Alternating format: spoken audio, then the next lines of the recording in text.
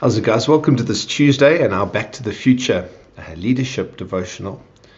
Today I'd like to talk to you about something that is pretty close to my heart and something that I've kind of developed over the last, however long I've been in leadership.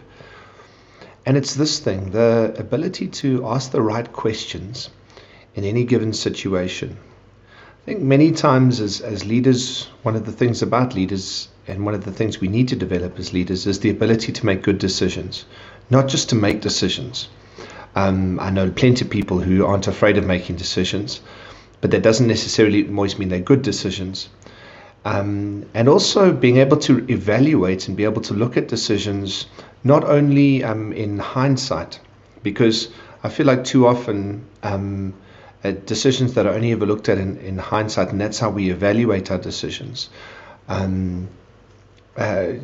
You've just got a higher frequency of poor decision making. So when we look at Jesus in Mark chapter 10, from verse 46, it says, as Jesus and his disciples went to Jericho, as they were leaving, they were followed by a large crowd. A blind beggar by the name of Bartimaeus, son of Timaeus, was sitting beside the road. When he heard it was Jesus from Nazareth, he shouted, Jesus, son of David, have pity on me.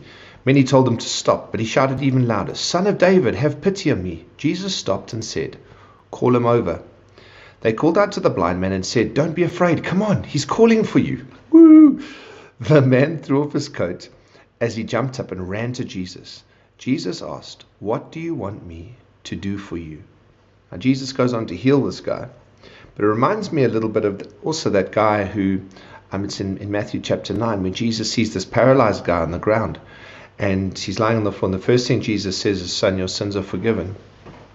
Jesus understood that in life there are kind of multiple circles of your life. I don't think he would have explained it like this, but this is kind of the way that I see it, that when Jesus looked at a guy like Bartimaeus, all Bartimaeus wanted was the immediate problem that sat right in front of him. I need to see, I'm blind. The guy who's lying on the stretcher is paralyzed. But when Jesus sees them, he sees all the possible potential. So when he looks at Bartimaeus, who's blind, like, what do you want? I wonder what would have happened if Bartimaeus had said to him, I want to grow wings and fly. Or if Bartimaeus had said to him, I want to be king of the land. But Jesus asked him, and Bartimaeus answered at the level that he was asked. And Jesus answered him at the level of Bartimaeus' question. And I think this is one of the things that what we so often do as leaders, and the guy who's paralyzed obviously wants to get up and walk, but Jesus' potential is infinite. And so when he sees a problem, or when we see a problem and we're looking at the solution, we so often go to Jesus, or even when we go to people, and I'm talking leadership here, and we have our idea of what we want that solution to be. And Jesus, because he was infinite and because he was God, he's able to look and go, well, there's a million different possibilities in how this thing is solved. And because I'm not just interested in this immediate little problem that's sitting in front of us. And so often as leaders, we walk into situations with our small little picture of, I just want this problem to go away, right? I find myself sometimes as a leader, when I don't stop to ask the question, when I'm going to make a decision to see something worked out, the decision oftentimes is just based on comfort. I just want this to go away.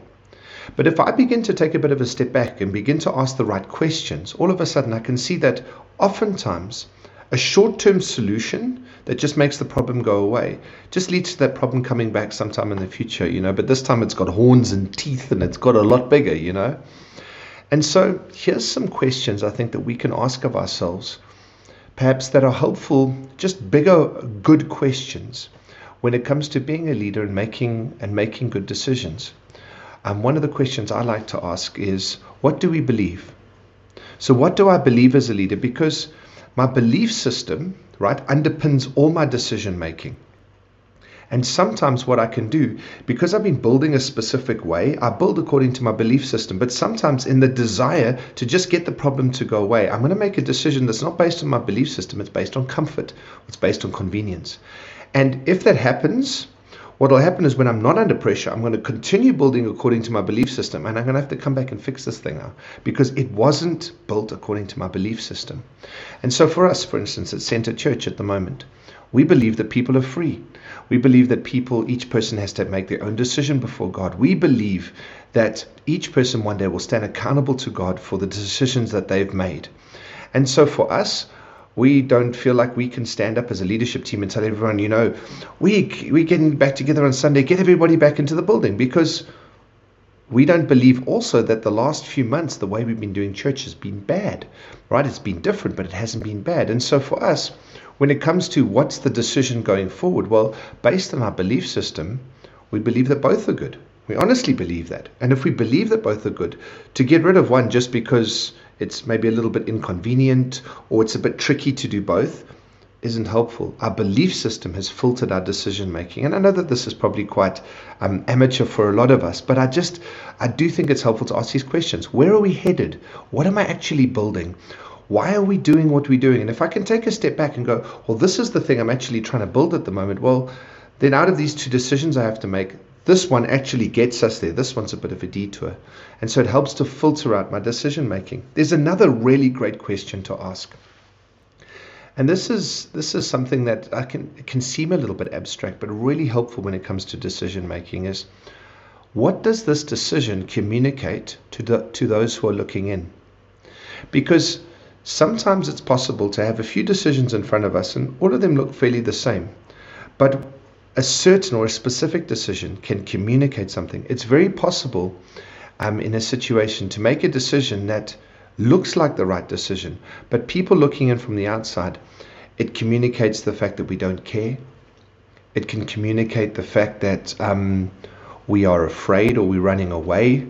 It can communicate all kinds of things. And so for me, I also ask myself, just step back and I say, if I make this decision, what does the decision itself communicate? What is the prime motivator for my decision? And so I want to finish with this thought around this thing of decision making. It can get really difficult if I'm sitting and trying to process all these questions myself all the time. Because if I'm asking questions about questions that I need to ask, at what point do I end up making the decision? And so for me, what's so incredibly helpful at times like this around leadership is to gather people.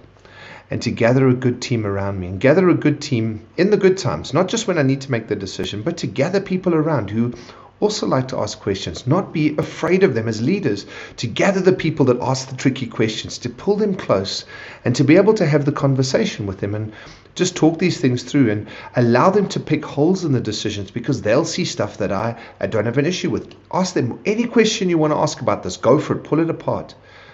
And eventually what happens is, by the time I end up making that decision, it hasn't just been in my head, out my mouth, and we'll sort out the problems later. But I've taken time to run it through some filters. What do I believe? Where are we headed? What does this decision communicate? What is the prime motivator behind this decision? Is it just that the problem will go away?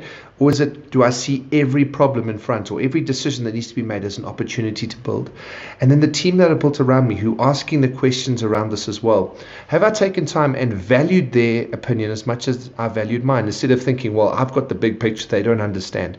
Because even if they can't see the big picture, their question, right, would be a great mirror of what other people might be asking, looking in on the question. It's a lot easier to do it this side of the decision and slow the decision down. And for me, that's hard because I like making quick decisions and big decisions. I'm not afraid of those things. But I've learned the value of building a team.